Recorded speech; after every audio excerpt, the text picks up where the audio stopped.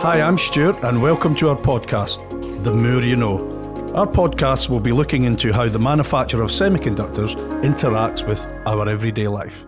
Welcome back to the podcast, The More You Know, and I am more than pleased to welcome back an old friend and guest to our regular listeners, Dr. Chris Jones. Welcome, Chris. Hello, Stewart. And today we're going to be talking about capturing CO2. I rather hope we'll be talking a little bit more than about capture.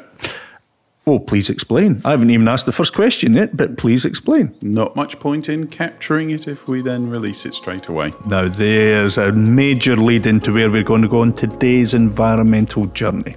I am a bit flummoxed by it all, and I've heard some great stories since we last talked about capturing CO2. What is capturing CO2? So, we obviously have a problem with greenhouse gases in the atmosphere. And about 75% of the contribution of those greenhouse gases comes from carbon dioxide. There are other gases as well, methane, nitrous oxide, some fluorocarbons. But let's stick with carbon dioxide for the time being. There's a Can I just stop cycle. you there? Yes. Are we talking about carbon dioxide? Yes. Or carbon dioxide equivalent? No, we're talking about carbon dioxide. Oh, okay. So there are natural sinks for natural cycles and sinks for carbon dioxide. It enters the atmosphere and it leaves the atmosphere via various routes. But clearly, we as a society are producing a substantial amount of greenhouse gases above and beyond the natural cycle, and therefore the quantity of these gases is building up in the atmosphere, and it's resulting in a degree of global warming. So the idea of carbon capture is to start removing some of that carbon dioxide from the atmosphere. So is this where the term carbon capture and storage comes from? Carbon capture will be where you're removing carbon dioxide from the atmosphere, and carbon capture and storage is where you put it into some long-term state such that it doesn't re-enter the atmosphere. So I've got carbon capture, I've got carbon capture and storage. Oh, here we go again. It's like nothing's easy. Carbon capture, utilisation and storage. What's that then? You use the carbon dioxide for some other purpose. You turn it into something else. You could turn it into methanol. You can turn it into acetic acid. You can turn it into polymers. That's the usage side of things. I'm going to be a bit controversial here. Does it really help against global warming?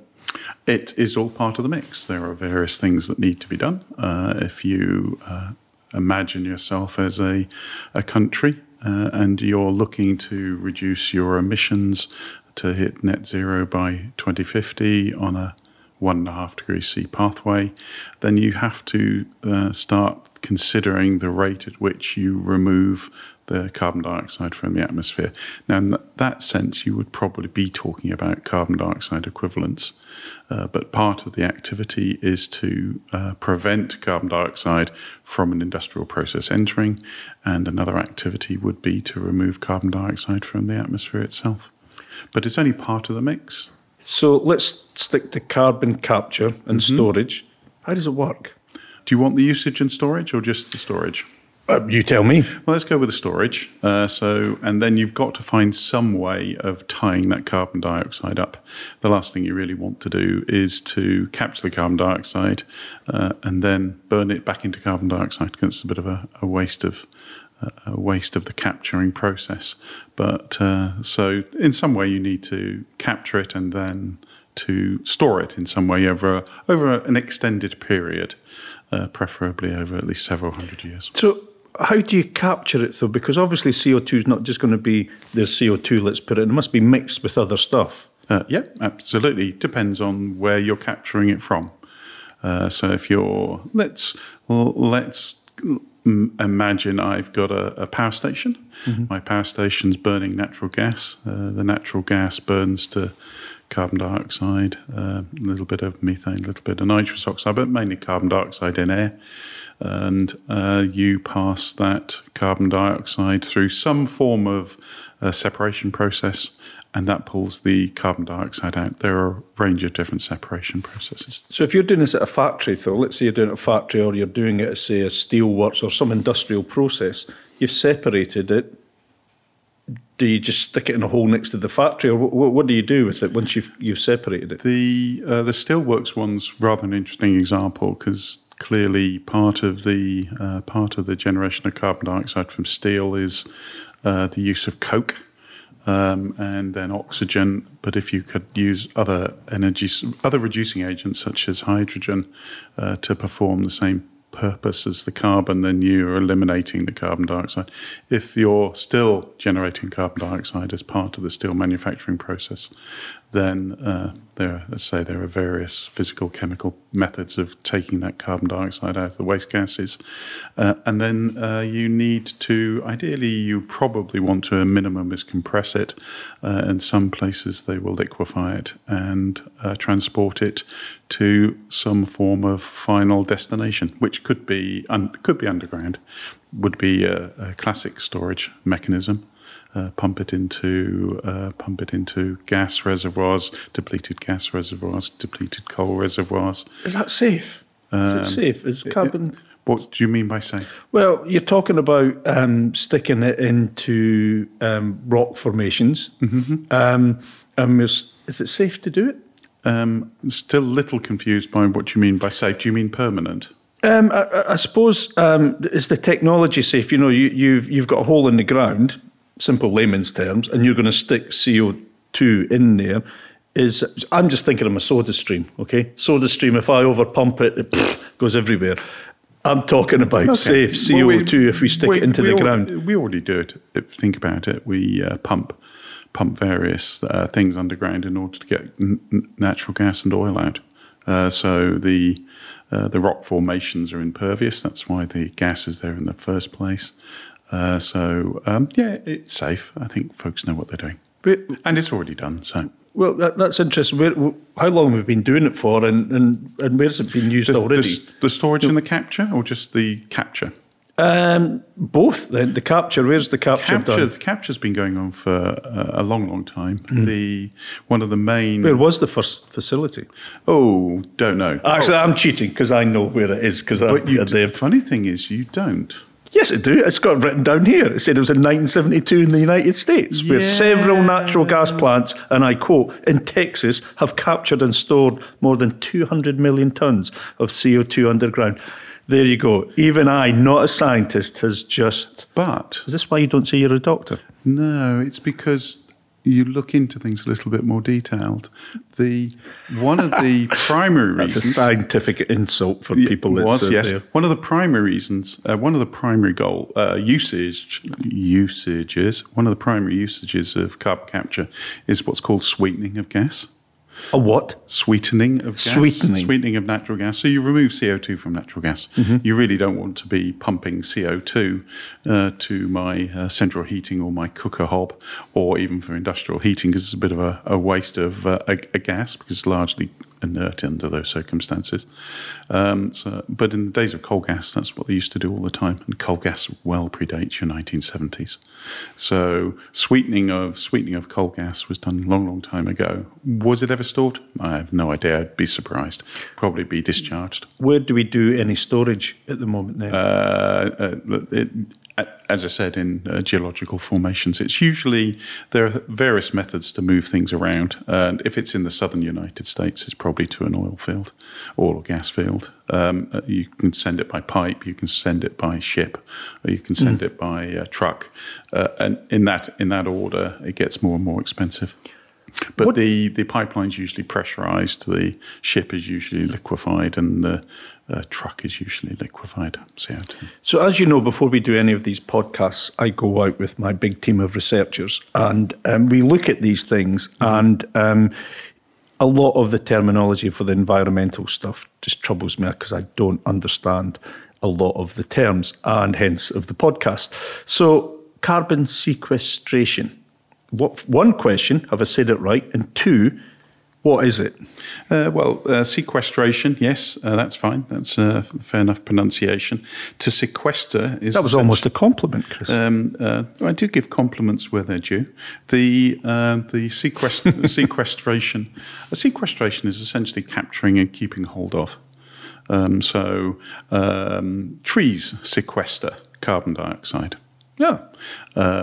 So you could imagine one route would be to... Is it the same as carbon capture then?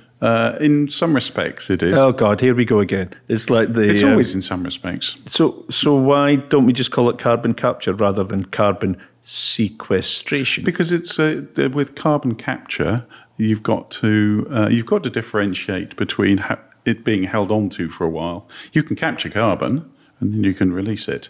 You could capture carbon dioxide, stick it into carbonated beverages, and rather quickly it comes back into the atmosphere. Well, it's still carbon capture. It's sort of sequestration, but it's certainly not long term. So if you've got a tree, you said that does carbon sequestration. If you've got 2 trees, that would do more. But I take it we can't plant trees everywhere. So you could. Well, you could, but what other ways apart from a tree on carbon sequestration then? So the sequestration route is taking things out of the atmosphere. The tree route is taking things out of the atmosphere. And the sequestration is usually putting it into a different form. So in other words, it's not storing it as carbon dioxide. It's storing it as cellulose, etc. in the tree. If you wanted to capture from a stack, you use various chemicals, basic chemicals such as amines. You use solids absorbers such as metal organic frameworks. You use alkaline solutions such as potassium hydroxide, and you can use membranes for separation. You can use cryogenics for separation from the air. So you end up with that's your separation route. They sound really technical. Yes. I liked your aspect. No, not when I mean technical, and it just sounds difficult. I like the idea of reforestation or rewilding but going back to the trees part, and you said, we could plant more trees, but surely that would lose your agricultural stuff, the ability to grow food for a growing population. But there is absolutely a balance. You can obviously grow trees in places where you don't necessarily grow food, but I completely agree. It's a balance. So is that why we're looking at the technology to supplement that as well? Because you have to find that as part of the balance. It's all part of the mix. So in my research, I'm going to test you now, because I don't know what it actually means. What's geological carbon sequestration? Exactly what we've already described. You stick it. Excellent. So I'm smart already then. So we stick it down into some sort of geological structure, and you're looking for some reaction, preferably some reaction with the rocks underground, such that the carbon dioxide's tied up or sequestered. But you can stick it down a coal mine to get methane out, and then use the methane with carbon capture to derive energy. You can stick it into depleted oil reserves to get the last bit of oil out. You can stick it into gas reserves to get the last bit of gas out. You can't stick it in soda streams, though. Oh, you could stick it in soda streams, but it comes straight back quite quickly. Right, okay. Don't forget there are natural carbon sinks as well. Biological sequestration, what's that? Well, trees. We've already given one example. You could use algae. You could use seagrass. Could you use bogs? You can use bogs. You can use peat bogs. You can use all sorts of things. And in fact, the nice thing about a peat bog is the length of time it's tied up tends to be quite long. And remember, this is all about putting it somewhere where it stays.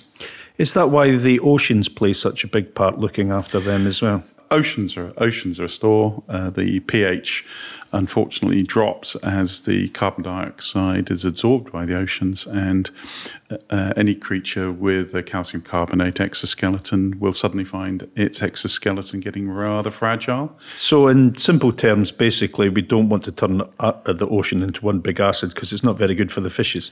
It's actually not very good for creatures much lower down the food chain. chain, and then of course they affect the fishes as you move up through the food chain. But there's an interesting observation that we've got a bit of a mismatch in the amount of CO2 absorbed in the various models, and it looks as though it's the model has been missing out the natural removal of CO2 into deep ocean water, rather than just the surface waters. So, Chris, I was recently listening to a podcast, and they were talking about air carbon capture somewhere up in Iceland or something. Yeah, there's a Swiss company doing direct air capture. They are obviously taking nice low carbon energy from Iceland, extracting the CO2 from the atmosphere and pushing it into geological structures where it's reacting to tie up, sequester the CO2. But it doesn't have to just be in Iceland. It can be in any area where there's a good source of low carbon electricity. Like renewables. Yes, like renewables. It doesn't have to be just renewables, but so an example would be a desert where you may be able to get a good supply of solar energy. And of course, in a desert, then you're not really competing with an area which would otherwise be used to grow food. Let's stick with the trees for a second, because you mentioned direct air capture. That would be a route, so convert the trees into something where the carbon dioxide is tied up. Now, one of the routes is to, one of the routes is to take the wood and then put it into building materials that will be around for a few hundred years. The last thing you really want to do is to burn it for energy, because you've got the energy back, but you've just put the carbon dioxide back in. Another thing that they are investigating is essentially the pulping of the biomass, and then pumping that biomass down into oil wells. And if you sort of stop and think about it, the sources of natural gas and oil historically have been the presence of such structures underground that then got pressurized and turned into oil and gas. So it's quite a nice circular argument. What about the more technological ones rather than the natural environmental ones? Okay, so if we look at technological aspects of direct air capture, DAC, the air is passed over either a solid absorber or the air is passed through a liquid extraction system. Let's go with the liquid scrubber first. An example would be potassium hydroxide. The potassium hydroxide is alkaline. It absorbs the CO2, converts it to potassium carbonate. That solution then gets contacted with calcium hydroxide, forms calcium carbonate, and then after a bit of separation, you heat the calcium carbonate, and the calcium carbonate releases CO2, and it's that CO2 in a nice concentrated form. So we've taken it from a few hundred ppm up to 80, 90, 99% CO2. And the CO2 is then sent off to some geological structure, or used as a chemical source. That sounds quite power intensive, though, isn't it? Can be. Is that the challenge with the technology at the moment? You're looking at something like, what is it? It's somewhere between 6 and 10 megajoules per ton of CO2. So it is rather power intensive at the moment. And that does tend to push things through because clearly, if it's rather power intensive, then the last thing you really want to use is power that hasn't come from a low carbon source, or else you're just making things worse. But it's at the very early start of that technology. It does seem that it's still a very good technology to think about, as you were saying at the beginning, a good balance. I think currently it sits at about $600 per ton of CO2. All the companies know that ultimately they need to end up preferably less than $100. They obviously need to reduce the amount of energy that is involved in the process, and it does lend itself. In fact, it does not so much lend itself. It does absolutely need a low carbon energy source, or else you generate more carbon dioxide, taking the carbon dioxide out. The other form of DAC is a solid adsorbent. You pass the air over this solid adsorbent, and then you can heat it and put it under vacuum to, again, generate carbon dioxide. I'm going to bring it kind of closer to home for us. We are in the semiconductor industry, and we do help enable the manufacturer of microchips, semiconductors. How does carbon capture fit in with our industry? How could it relate to us in the semiconductor industry, in the manufacturing of microchips? So the semiconductor industry uses a vast amount of electricity. It's a global industry. The availability of low carbon electricity is not it's not globally distributed evenly. So there'll be some countries where chips are manufactured. Taiwan, Korea would be prime examples where the availability of low carbon sources for the electricity is going to be delayed. And so part of the mix of energy sources would be to use natural gas, for example, or even coal, and put carbon capture on the electricity generating methods. Mm. If you want to remove the CO2 using these using the physical direct air methods that you've described, then you obviously want to be using a rather clean source of electricity. How does that tie in with the carbon capture? So you want to remove carbon dioxide with direct air capture. Mm-hmm. Actually, with any methodology, really. But any of your methodologies any of your carbon separation technologies is going to cost you energy. Mm-hmm. If that energy costs you carbon dioxide, then you want it to be as little carbon dioxide as possible, else you're just putting carbon dioxide into the atmosphere to remove carbon dioxide from the atmosphere, which seems a bit of a waste of time. What would you see as the main challenges of this becoming a key part of our infrastructure? Remember, we've got two different approaches. One's the direct air capture, and the important point to remember is that you're talking about 400 ppm. Then you've got the capture from other sources, so your stacks, from the stacks generating your electricity, etc.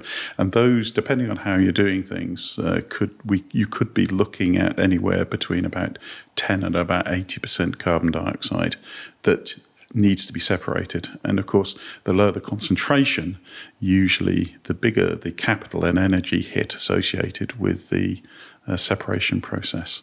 So it's quite energy intensive. But the energy depends on the concentration of the CO2 that you're trying to separate. But the cost often increases as you try to push that concentration up. So there's an interesting balancing game between generating CO2 that's easily captured cost effectively. So the big challenge is going to be cost.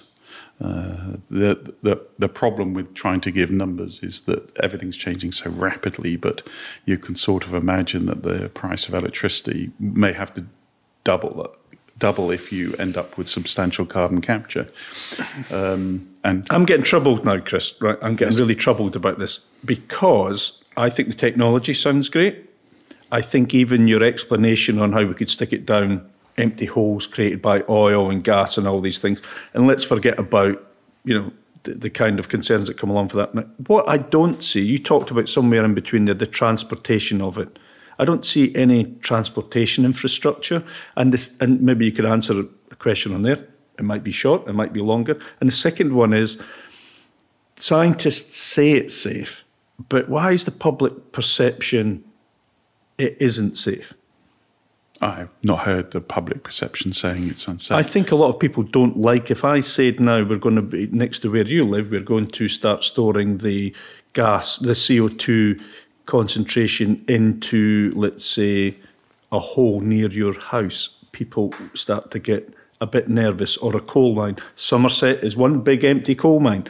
How would people start to feel? That's where opposition starts to come up. Where do you feel on the opposition to public opinion? But That would be true for any industrial process. Even if I was putting any substantial industrial activity in what would may ostensibly be a green area, then there will be opposition. We've obviously heard of fracking, and fracking causes substantial concerns, but we're not talking about fracking here. We're talking about existing practices. I think that's a good point to make, things isn't it? Things that are already done. So these are practices that already occur. There will need to be some convincing that the storage route is permanent. But then this is sort of what we already do in the oil and gas industry. Should I trust the oil and gas industry? There needs to be some work done on ensuring that whatever information is put out is put out by folks who don't necessarily have a vested interest. I keep coming back to this term of we've got our responsibility for the environmental aspect of it. We've got business have responsibility, but there's also a place from that government. We keep coming back to the individual business and government all working together in collaboration. Is that a fair point? Yes. Businesses are unlikely to do things through altruistic purposes only. So how does this get funded? Is there a carrot and stick approach with emissions trading schemes and with carbon taxes or transborder taxes? Again, it's all part of the mix. Governments will have to facilitate these activities. It's cheaper to pipe carbon dioxide than it is to ship, than it is to truck, and there are even in your native Scotland, Peterhead Power Station is in the throes of either has signed or will sign a contract with one of the Norwegian gas companies to take its CO2 and put it underground in gas and oil structures in the North Sea. Chris, we're coming to the end of our podcast, but from my point of view, and hopefully the audience, I see a lot of technological advancement, and despite all the other challenges, it does seem to me that carbon capture and storage remains one of the quite a promising tool for our fight against combating climate change. Do you agree? There are two ways of approaching the problem of global warming, one of which is mitigation. In other words, you implement some way of preventing global warming by removing CO2, by removing nitrous, by introducing energy policies that generate low carbon electricity. And the other approach is through adaptation. In other words, you protect vulnerable areas with structures. You facilitate the movement of people as the challenges associated with where they live gradually become more severe. And some of those overlap. Now, clearly, there are opinions that the mitigation is going to cost us a lot of money, and there are opinions that the adaptation is going to cost us a lot of money. And the political argument is usually around one of which one's the most. And some parties will say that the mitigation's a lot cheaper than the adaptation. And in reality, both are going to be needed. So I don't think it's if you look at the UN sustainability SDGs, what does it stand for? Sustainability Development Goals, the UN Sustainability Development Goals. They're broad-ranging, but at the heart of it, it's social fairness. In other words, let's not make people poorer, a lot of people poorer by these actions, and keep a few people richer. I think it would be ill-advised with any of these discussions to omit the fact that there's a cost hit, and it simply needs to be done fairly. Yep. That's all. So with carbon capture and storage, what would be your 3 takeaways from today then? It's part of the mix. We're miles behind. By 2030... When you say we're miles behind, who's miles behind?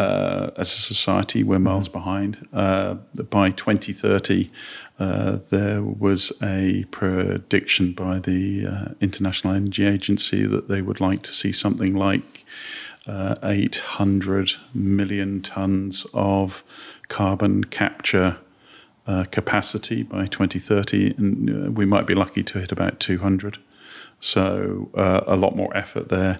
On the direct air capture, it's currently energetically and cost-wise incredibly expensive. The physical methodology, and as you mentioned, the bio options, the tree options at least, will interfere with, has the potential to interfere with the production of food. And as the population grows, we all know about the challenges associated with that. The sea routes, there's still substantial debates over the viability. And then the final point, I think, that's really important is all of these need to be understood and judged on a firm life cycle analysis basis, and where those particular methodologies have come on a long way in the last 20, 30 years, but there's still some root there. So measurement methods, actual technologies, and how to reduce the costs associated in a safe way, which you brought up, all need to be furthered or progressed. So Chris, thanks for today. Another a learning for me and hopefully for the audience. Another step along our environmental journey. Thank you very much for coming in.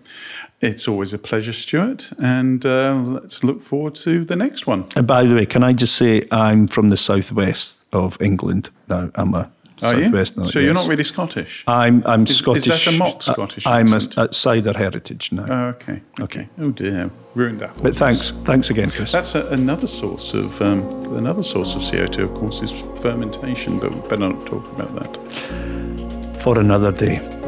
Thank you, Dr. Jones.